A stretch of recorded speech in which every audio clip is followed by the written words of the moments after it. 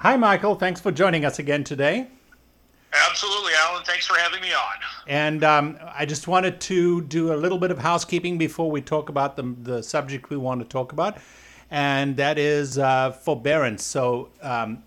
Last week we spoke about forbearance and what it involves.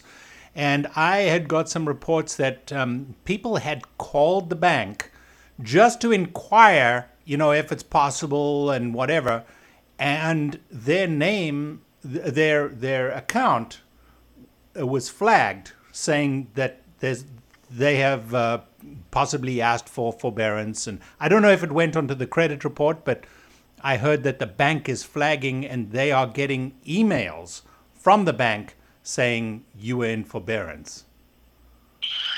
Yeah, and this is a subject that continues to evolve with every passing day and week. I read something this morning on a popular blog that I'm on that said basically, the industry is building the forbearance airplane while they fly it. That is So it scary. really That is is. really scary, isn't it? Yeah. It's. I mean, this is unprecedented, and banks have direction to offer this program, but beyond that, there really isn't much by way of guidance. So different banks are doing things different ways, and I've heard the same thing you've heard anecdotally. I don't think that there is a bank out there, or at least a major bank, that has made it public policy that, hey, if you even so much as touch the customer service line, that we're going to go ahead and put your account in forbearance. But that having been said, there may be training on the back end where if certain keywords are in place, during a phone call, because all these phone calls are recorded, there might be some staff that tracks this, puts a customer on a list as being interested in forbearance. And a lot of this, Alan, might be banks potentially defending themselves from future inquiries from customers who said, oh, hey, I requested to be put on forbearance and you didn't put me on forbearance. Banks might be leaning in the direction of caution and just saying, hey, look, if you even, kind of hint at us that you want it, we're just going to go ahead and give it to you. Yeah. And that might very well be what's happening out there, but you're hearing the same things I am in real time. All right. Good. All right. So let's get back to the main thing we want to talk about today, and that is the current situation in the market, and what interest rates are and what you are seeing out there.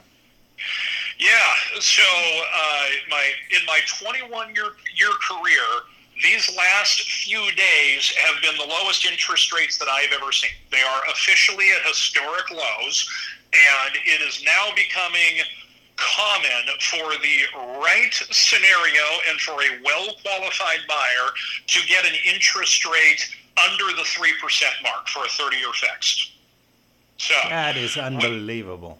yeah. I remember starting in the industry back in '99. Interest rates were about 9.25. I thought, wow, if they ever went down to 7 or 8, that'll be phenomenal.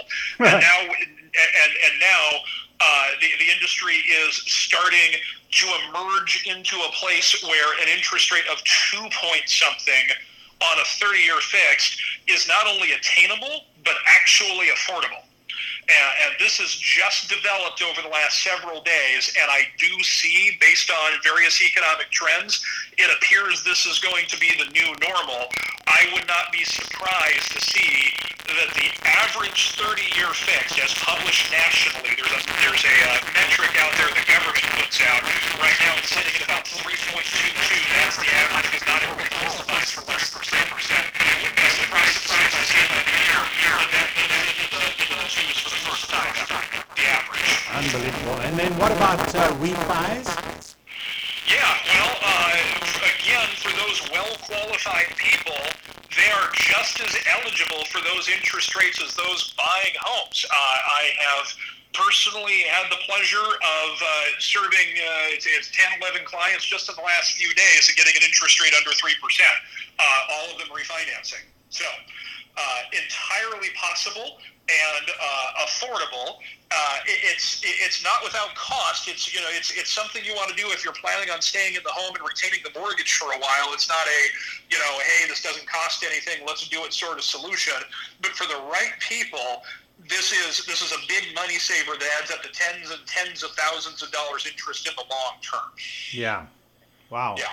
And then what about investors? What interest rate are investors seeing at the moment?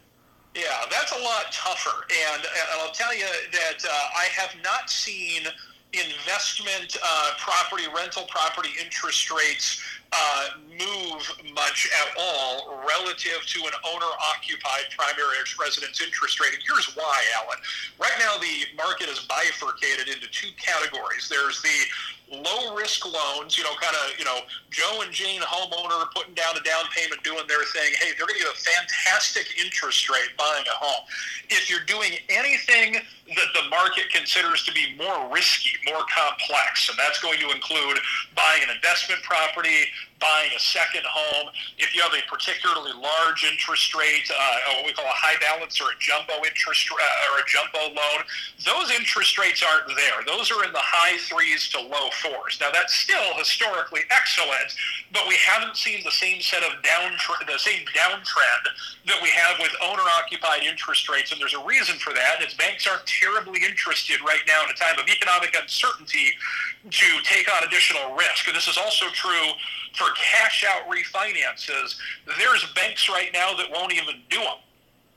Wells Fargo, largest lender in the country, you cannot get a cash out refinance from them right now. They simply won't do it at the time of this recording. So the riskier the mortgage, and that's going to include investment properties, the higher the premium people are paying. So we're not seeing those interest rates come down right now. They're still attractive, but we shouldn't have the same expectation that they're going to get into the low threes. It's just not there. What about those specialty things like physician loans and the first-time homeowner things? And are those things still in the market? Yeah, they're still there, but again, it's there's a premium associated with the risk.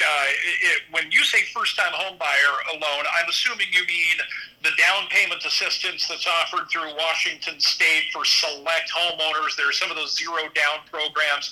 Those interest rates are still significantly elevated because of the risk associated with them, and a lot of banks aren't accepting them right now. But that said, for your listeners who are potential first-time home buyers or know people that might be first-time home buyers, they should know you can buy a home with as little as 3% down, and you can still enjoy an excellent interest rate in the low threes with your very, very first home. That's amazing. Yeah.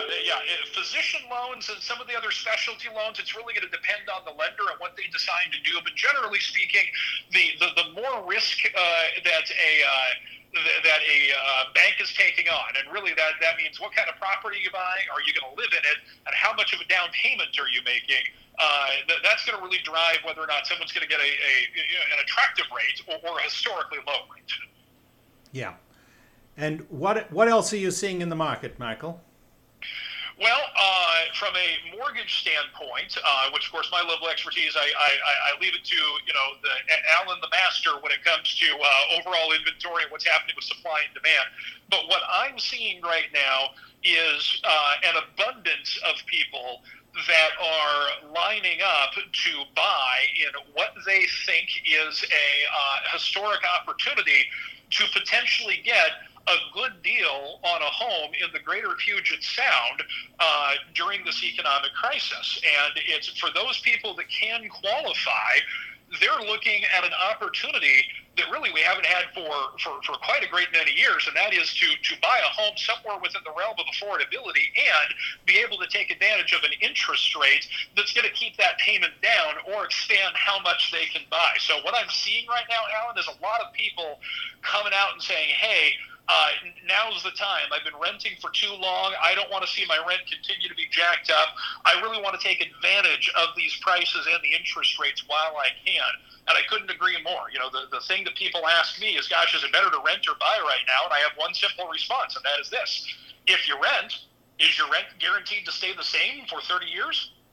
Well, you know, Well, no, when you rent, you are paying a mortgage. You're just paying someone else's you're mortgage. paying someone else's. That's exactly Yeah. right. And that person's mortgage doesn't go up, but your rent does. So figure that math. You know, your rent is going to go up over time. A mortgage payment, you guarantee yourself that payment, and you don't ever have to worry about it going up or be beholden to anybody else. So that's what I'm seeing. People taking advantage of what's a great opportunity out there. Wow. Great. Well, still a good market, and we don't see any signs that things are quietening down. So that's excellent from our side. Yeah. Yeah. And just so happy about the rates at the moment. It's really nice. So Yeah, there's for those people that partner up with the right team, and of course that's definitely going to be you guys, the Withers team, and perhaps yours truly here. You partner with the right people who are committed to make the process easy and affordable, and a home ownership is more in reach than a lot of people think it is. It's an amazing opportunity. Great. Well, thanks, Michael. Thanks very much for coming on our podcast, and let's have many more of these. I like it. It's always a pleasure. Thank you very much, and hope you enjoy the rest of your weekend. Thank you.